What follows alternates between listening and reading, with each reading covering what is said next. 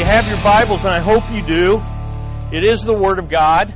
Turn with me to 1 Kings 21. 1 Kings 21. Appreciate Jerry. Jerry, I woke up like Monday morning on vacation. I'm like, oh, I forgot to ask someone to introduce you. So I guess you handled that well. You asked Pat. Oh, did I ask Pat? Okay. So I don't even know. I was just like going to camp, taking a week, remodeling your bathroom, going on vacation, picking up a car for your daughter on your way home from vacation is rather disconcerting. So I feel good. I felt bad all the rest of my vacation because I thought I hadn't done that. So good deal. All right. So Jerry, thank you for teaching. But we're back here in Elijah, 1 Kings 21.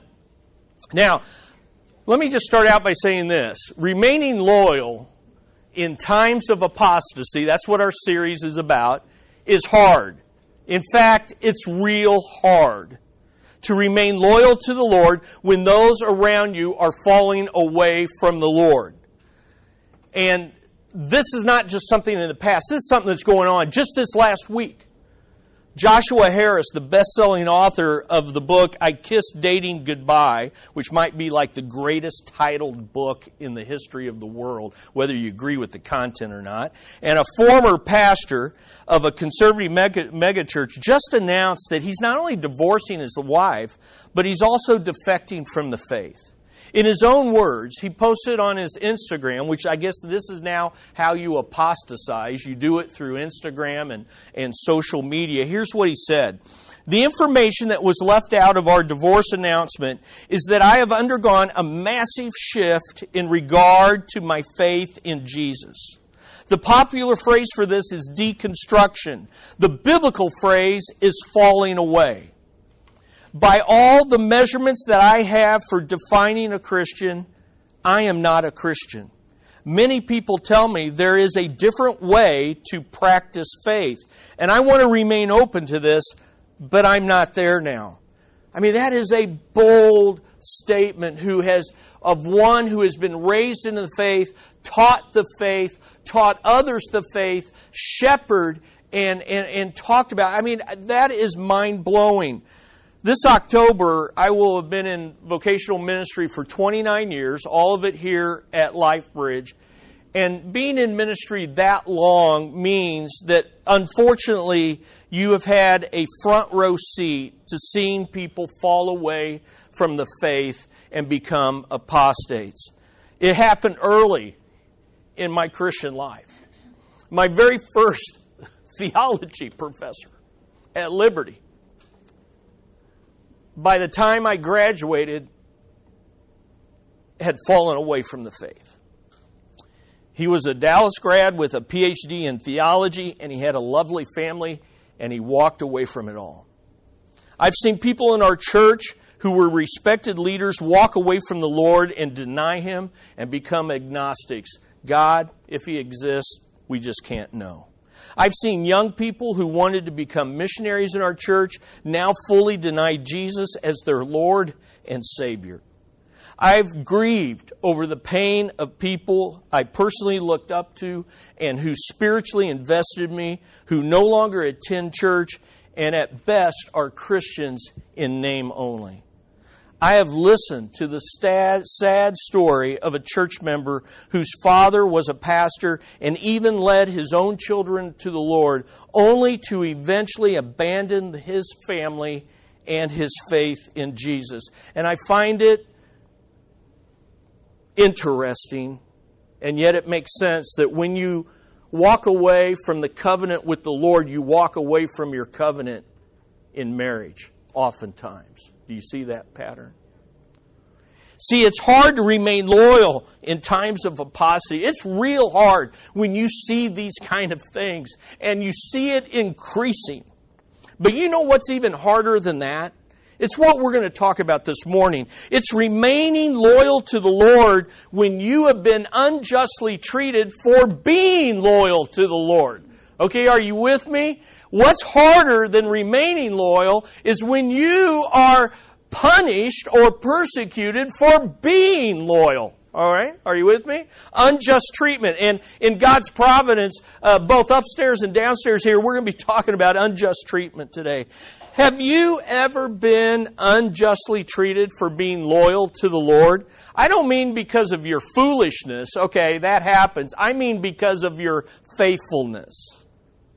Such unjust treatment could come from a spouse, a family member, a co-worker, an employer, even another professing believer or a pretending believer. It could come from some authority, even from the government, and that's increasingly a reality. Well, it doesn't take long, does it, to live for the Lord in a loyal way and find out that you're going to get unjust, unfair treatment. If it hasn't already happened, please listen, it will happen. And if it's already happened to you, as it has to me, you like to think, wow, that was so painful. That was my time. Now I get to avoid that. No, it will happen again in the future. And maybe you're experiencing that unjust treatment right now. Well, since that pretty much covers all of us, it's a good thing you're here to hear what 1 Kings 21 has to say. And so what is 1 Kings 21 all about? Well, let me remind you of the context. The context is that this chapter is part of the last 3 chapters of 1 Kings, and it's all about the failure of Ahab, the apostate king of Israel. And it's a reminder of this. Apostasy fails to prevail because God's word rules over all. That's good news to be reminded of. Now, in 1 Kings 20, the apostate Ahab failed to execute God's brutal enemy.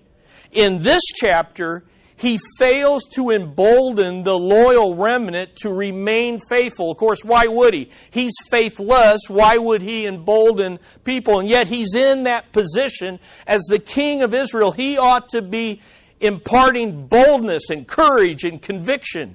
And we're going to see instead, he does the very opposite. So here's the big idea of this chapter. Here's the big idea of the lesson. There will be a payday someday. There will be a payday someday for those who rebel against the Lord by unjustly treating His loyal remnant.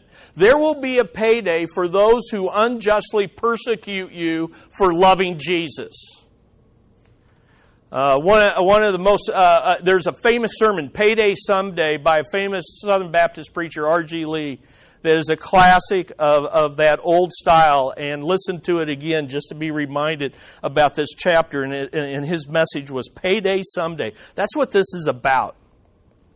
1 Kings 21 is about a powerful apostate king who takes unfair advantage of a loyal believer in the Lord in order to get a hold of his grape vineyard and turn it into a veggie garden. Okay? The entire story is about who is going to own this piece of land. In fact, one Bible student opens his study of this chapter with these words. They were only announcements. Listen to this story. They were only announcements.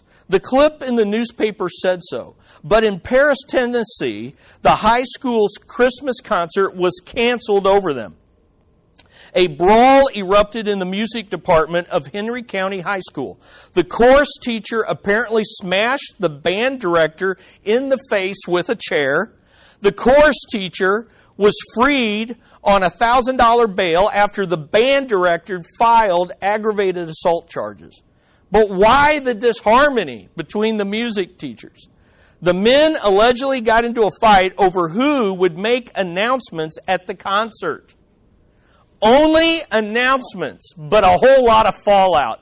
Well, that's what we're going to see in this story. Only a vineyard, but a whole lot of fallout. A whole lot of fallout. And what we're going to see is that the king wants it, but he doesn't need it, the vineyard. The owner possesses it, but is unwilling to let it go. He refuses to sell it or trade up for a better and bigger vineyard that the king offers. It's only a vineyard, But the fallout's going to be huge because King Ahab and his wicked wife are going to plot to kill Naboth, the owner of the vineyard, in order to steal his vineyard from him. It's only a vineyard. But you see, in reality, Naboth, well, here's what they do. They accuse Naboth of being disloyal to God and the king so that they can get him stoned. I don't mean like stoned. I mean like killed with stones. And so they say that he's disloyal, but in reality, he's not being disloyal by not giving up his vineyard. He's actually being loyal to the Lord. In fact, he's being completely obedient to the Lord. So it's interesting, we taught chapter 20 where Ahab is accused of being partial obedience. He's accused of not being completely obedient. And yet here we have Naboth. We're going to see this guy is completely obedient, and yet he's going to be killed over it. Because you see, ultimately, this isn't about a vineyard. It's about being loyal to the Lord in the little things, even when it's a vineyard. Are you with me? In the process, we're going to learn that there's a payday someday for those who rebel against the Lord by treating His people unjustly. Someday, there will be vindication and there will be vengeance. So here's the idea. Here's the expanded idea. God's Word promises that one day there will be a payday when He pours out His vengeance on His rebel enemies in order to vindicate His elect remnant who remain loyal in spite of being treated unjustly. Now, I know that's a lot of words, but it's exactly what it's saying. So the idea is that there's a payday of vengeance for the rebel, and there's a payday of vindication for the loyal. Are you with? All right. So let's dive in. What's this mean? Here's what I want you to learn. I'm going to give you 3 truths to remember so that you remain loyal even when treated unjustly. 3 truths to remember so that you can remain loyal, because here's what happens. Here's what happens. First of all, it's hard to remain loyal when people are falling away because you feel like you're the only one, a constant theme in these stories. But, so the devil says, well, here's somebody that I can't discourage by others, so now I'm going to persecute them, treat them unjustly, then they'll fall away. And how many people do you know who have said these words? God wasn't fair to me. I didn't deserve it, and then they turn away from God. So here's 3 truths to not do that. Number 1, remaining loyal results in suffering injustice from the world, or in the world. What did I put? From the, it should be from the world, yeah. Remaining loyal results in suffering injustice from the world. So the first truth is not to be surprised when it happens. All right? That's the first truth. And I'm telling you. Because here's the thing. You know, if you've been taught much, and you have here, and you're going to be taught again this, you know it's coming, but you never expect it when it comes to you. That's the point. Well, I know I'm going to suffer that. I will suffer that. I'm kind of, but and here's the thing. Not only do you not expect it, but you almost never expect it from the person it comes from. So here's the deal. We're going to look at the first 16 verses of this story. These first 16 verses teach this truth, and it's broken down in this way. So let's first of all look at the proposition by King Ahab to his neighbor Naboth. Naboth lived next to King Ahab's summer palace. This isn't even his main palace in Samaria. It's in Jezreel. And they were next door neighbors. How would you like to next door neighbors, with the apostate king? So here's the proposition. Let's look at verses 1 through 4. This really sets up everything else in the story. Let's look at it in your Bibles. Now it came about after these things that Naboth, the Jezreelite, had a vineyard which was in Jezreel, meaning this was his own property, his property in the promised land that God had given to him, beside the palace of Ahab, the king of Samaria. Ahab spoke to Naboth, saying, "Give me your vineyard, that I may have it for a vegetable garden, because it is close beside my house. And I will give you a better vineyard than it in its place. If you like, I will give you the price of it in money." But Naboth said to Ahab, "The Lord forbid me that I should give you the inheritance of my fathers." Pretty bold statement to be said to a king. So Ahab came into his house sullen and vexed. There's that word, bitter and angry, because of the word which Naboth the Jezreelite had spoken to him. For he said, "I will not give you the inheritance of my fathers." And he lay down on his bed, turned away his face, and ate no food. Parents, remember that when your kids didn't do that? This is an adult doing that, all right? Now, that's rad. Okay, so let's look at the proposition. First of all, let's make 3 observations about it. First of all, the proposal by Ahab, the disloyal rebel, in verses 1 and 2. He cares nothing about the Lord and his subjects. Here's what I think the significance of the vineyard and the vegetable garden is. It's a real vineyard. It's a real vegetable garden. He wants to make this transaction. But you've got to remember, in studying the Bible, the vineyard often represents the nation of Israel. And so what's happening here is it's a double picture for you, that here's a king who's supposed to care for God's people, and he wants to take the vineyard and turn it into something other than what God wants it to be. All right? So that's the idea. He's not caring for God. He's not caring for God's people. I don't care if this vineyard's yours. I want that vineyard for my purposes. In fact, I halfway think the reason he wants a vegetable garden is to feed these animals that he has consistently been he's cared about animals more than people throughout this study. Okay, I don't know that. Maybe he just was a vegetarian. I don't know. But it's weird. This great growing, this wonderful vineyard, I want to turn into a veggie garden. But here's what I want you to see about this proposal. Ahab wants what belongs to another. He wants Naboth's vineyard, but he wants to turn it into something different, something to satisfy his own desires for whatever reason. Now, this is what apostates always do. They want doctrine, but they want to distort it to suit their own desires. They want to be around God's people, but they want to defile them.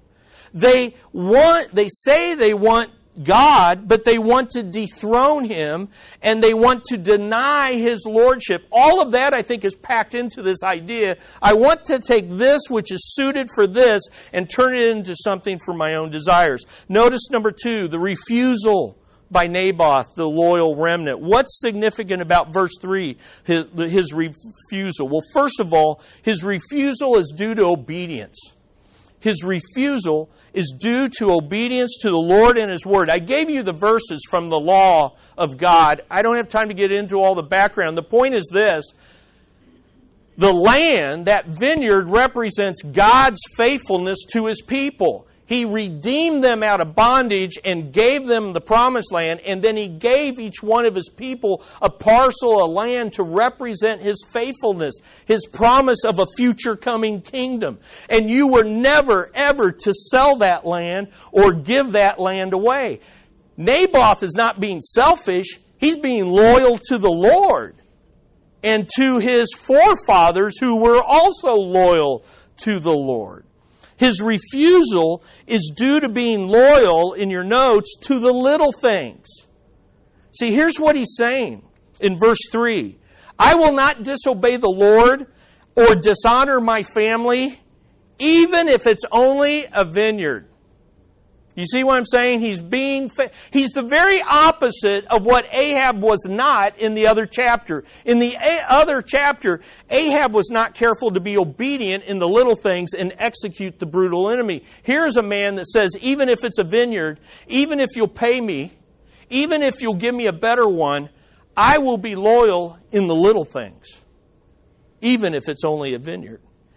Thirdly, his refusal is due to being loyal to the Lord even when it's costly.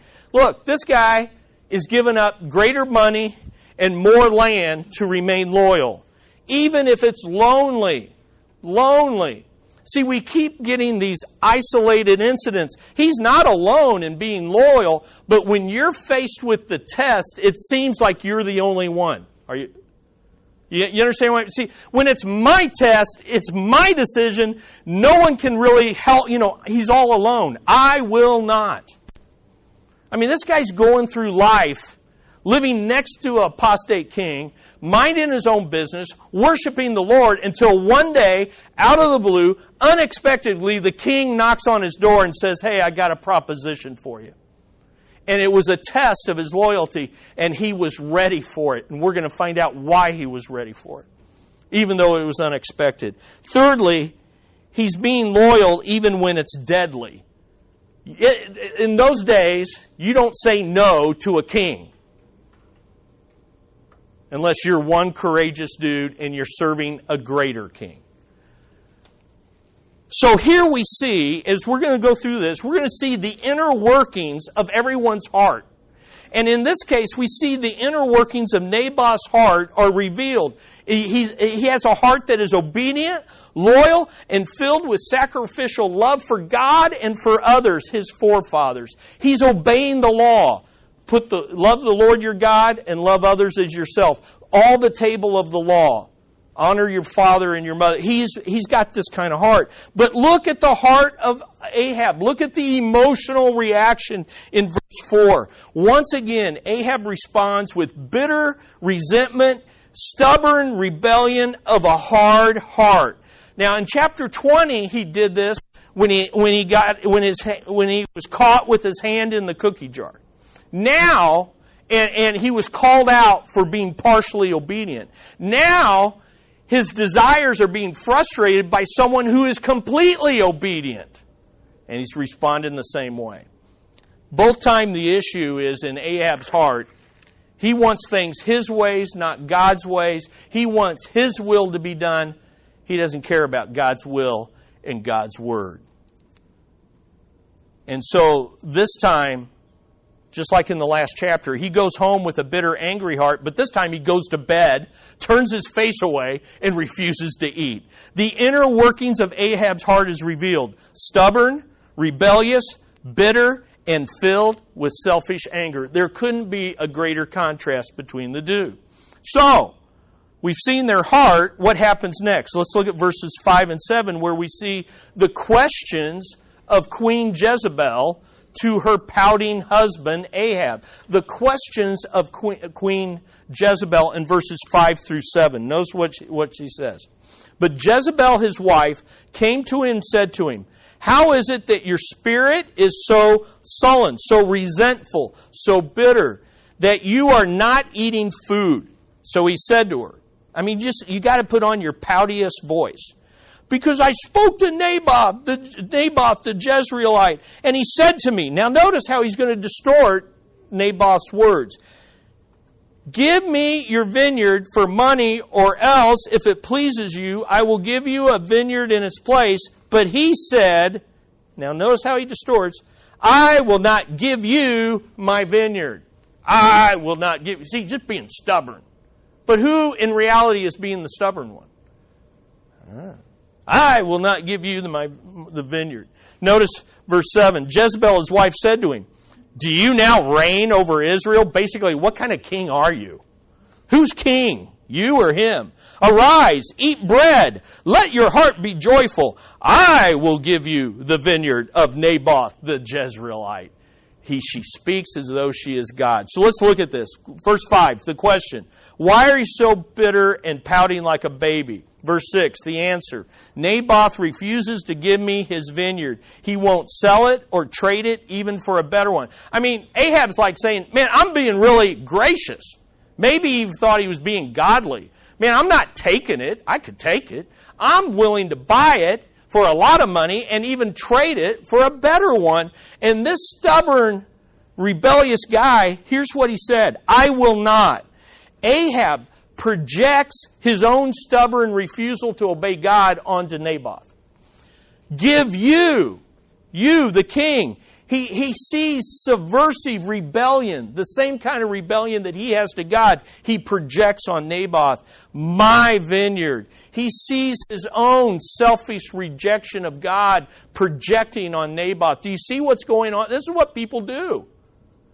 When they rebel against God, they don't like to be around godly people, and they begin to project on those godly people the very heart issues of their own heart. This is simply Naboth's heart being projected. Something to remember. When you're being loyal and the disloyal attack you, it's often a projection. Question 7. Verse 7. What kind of king are you? Are you king or not? And then comes the command. She doesn't even wait for the answer. Arise, eat bread. Now, you know in our story, this is something that God has repeatedly told Elijah to do. Get up, eat bread, be strong, and go do what I want. Jezebel's talking like a goddess. In fact, we're seeing a pattern. Every time Jezebel talks, she talks like she's God. Because that's what she believed. She was a goddess in her religion. And believe me, in our society, even in our secular society, when we reject God, guess what we become? We become our own little God. You're going to have a God.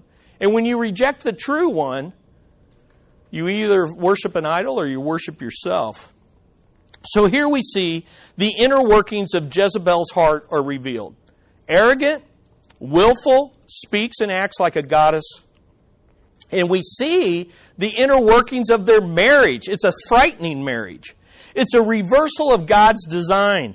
Ahab is the stereotypical rebellious passive husband, and she is the stereotypical domineering wife. This is what happens when a marriage isn't ruled by God's word.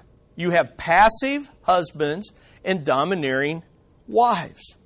Now, what happens next? Well, in verses 8 through 14, we see the manipulation by Queen Jezebel against loyal Naboth. Look at verses 8 through 14. So here's how she's going to get that vineyard. So she wrote letters in Ahab's name, sealed them with his seal, sent letters to the elders and to the nobles who were living with Naboth in his city. So they're back in Samaria, and they're going to deal with this in Jezreel. Now, she wrote in the letters saying, proclaim a fast and sit Naboth at the head of the people, and seat 2 worthless men before him, wicked men, men lacking character, and let them testify against him, saying, you cursed God and the king. Then take him out and stone him to death. So the men of his city, the elders and the nobles who lived in the city, did as Jezebel had sent word to them, just as it's written in the letters which she had sent them. Here she is, writing her own Bible, giving her own commands, and here's the people of Israel listening to this Baal-worshiping harlot and obeying her as though her word is God's word. They proclaimed a fast, and they seated Naboth at the head of the people. Then the 2 worthless men came in and sat before him, and the worthless men, do you see 3 times, these guys should not be listened to, and everybody knew it. This is going to be unjust. Men testified against him, even against Naboth. You know, the guy who's loyal in little things. Even against Naboth before the people, saying, Naboth cursed God and the king. So they took him outside of the city and stoned him to death with stones. Verse 14. Then they sent word to Jezebel, saying, Naboth has been stoned and is dead. Now, in this manipulation by Queen Jezebel, we see the inner workings of Ahab's leadership revealed. Ahab may be the head of the nation, but Jezebel is the neck that turns the head. She's the one that gets things done, okay? She does it through wicked manipulation and abuse of power. Now, let me show you 3 unjust things, because this is all about unjust treatment. Her manipulation exercises unjust authority. She writes letters in Ahab's name with Ahab's seal. She had no authority. She's abusing someone else's authority. And guess what? He's letting her do it. Number 2, manipulation encourages unjust accusations. Here are worthless men whose word should not be listened to, and yet everyone's going to act on them. And then number 3, her manipulation ends in unjust actions. A loyal, innocent man is stoned to death and shamed in front of his whole city. And we're going to see later, it's not just him. They kill all of his sons. Because if you want the inheritance, you got to kill all the heirs. Okay. And so 15 and 16, we now come to the possession of the land by King Ahab of Naboth's vineyard. Look at verses 15 and 16. It came about when Jezebel heard that Naboth had been stoned and was dead, Jezebel said to Ahab, "Arise, take possession of the vineyard of Naboth, the Jezreelite, which he refused to give you for money. For Naboth is not alive, but dead." Oh, no. Naboth is more alive than he's ever been. He's a believer. It came about that when Ahab heard that Naboth was dead, that Ahab rose to go down to the vineyard of Naboth, the Jezreelite, to take possession of it. Notice, his death is, in these short verses, his death is repeated 5 times, and his name is repeated 6 times. Because Naboth is not really dead. Naboth is still alive. And here's the idea. The unbeliever is saying, he's dead. It's a done issue. It's ours to take. But there's a living God, and Naboth's name lives on, right? Because he lives on. So that's the first truth. So the first truth is this. Look, this kind of stuff will happen. Don't freak out when it does. Don't give up on God when it does. Don't abandon the faith when it does. All who live godly will suffer persecution. You will be treated unfairly. Don't freak out. Truth number 1. Truth number 2. Remaining loyal requires strengthening yourself in the Lord and His Word. Remaining loyal requires strengthening yourself in the Lord and His Word. Look at verses 17 and 18. The whole story is going to shift when God speaks. Notice verse 17. Then the word of the Lord came to Elijah the Tishbite. And by the way, this is one of the mysteries of remaining loyal. Sometimes the word speaks and allows you to escape death. Other times the word speaks and allows you to endure death. You know, you read the story and you're like, why didn't God speak to spare Naboth? Because that's not how it always works. So whether I die or live, I remain loyal because God's word rules over all. So notice what he says. Then the word of the Lord came, and he said, "Arise, go." Remember how Jezebel keeps saying, giving orders? Well, now God is giving orders. "Arise, go down to meet Ahab, king of Israel, who is in Samaria. Behold, he's in the vineyard of Naboth." I know exactly what's going on. "Where he has gone down to take possession of it. You shall speak to him, saying, Thus says the Lord, have you murdered and also taken possession?" You see, the Lord knows what's going on. "And you shall speak to him, saying, Thus says the Lord, in the place where the dogs licked up the blood of Naboth, the dogs shall lick up your blood, even yours." Whoa. So here's 2 takeaways real quickly on this. And I don't want, this is just like, these are extra. Number 1, the spiritually weak allow injustice to spread. The spiritually weak allow injustice to spread. Think about this. No one stands up for Naboth. Here's worthless people. Here's obviously injustice is taking place. And here's a loyal man, and they all know his character, and no one speaks up. No one stops. But not only that, they participate in his stoning. Listen, spiritually weak people allow injustice to spread. But note this. The spiritually strong stand up to injustice. even when it's costly, even when it's lonely, even when it's deadly. I find this fascinating. All throughout our series, God's loyal people have had to deal with death. Okay, so let me review real quick. Obadiah feared death and wavered in his obedience. Remember, Elijah said, go tell Ahab. And he's like, I can't be obedient. I might die. And he didn't have the courage until Elijah swore in the name of the Lord, until the word strengthened him. Obadiah feared death. Elijah desired death when he wavered in obedience, until the Lord spoke to him in the cave. Okay? So one guy feared death, one guy wrongly desired death. But both men were strengthened when the Lord spoke to them. Naboth here is enduring death with an obedient faith, because we must assume he knew his God and he knew his word. Are you with me?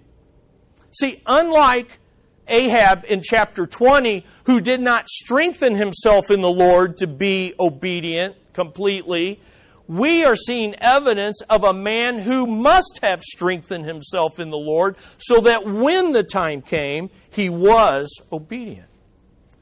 And the good news is this. We have one who is greater than Naboth, Jesus Christ, who was obedient unto death, even the death on a cross, and the most just man on the planet endured the most unjust death for people like you and I who deserve judgment so that we would be declared just. Is that not the beauty of the gospel? That's just good news. So that brings us to the final part of this story, and here's the third truth. Remaining loyal reveals the sovereign God we worship. Remaining loyal reveals the sovereign God we worship, and that's really the rest of the story. The rest of the story reminds us it's not about a vineyard. It's about the great God we serve and how our loyalty, when we are treated unjustly, reveals the kind of God we actually worship. Are you with me? All right, let's look at it. We worship a living God whose word rules over all. His word will vindicate the loyal and pour out vengeance on the disloyal. Here's what I want you to see, that remaining loyal when you are treated unjustly reveals that we worship a big God. It reveals that we worship a big God. I see that in verses 17 and 18. Once again, listen to me. Once again, the Lord is saying, I see all, I know all, I rule over all.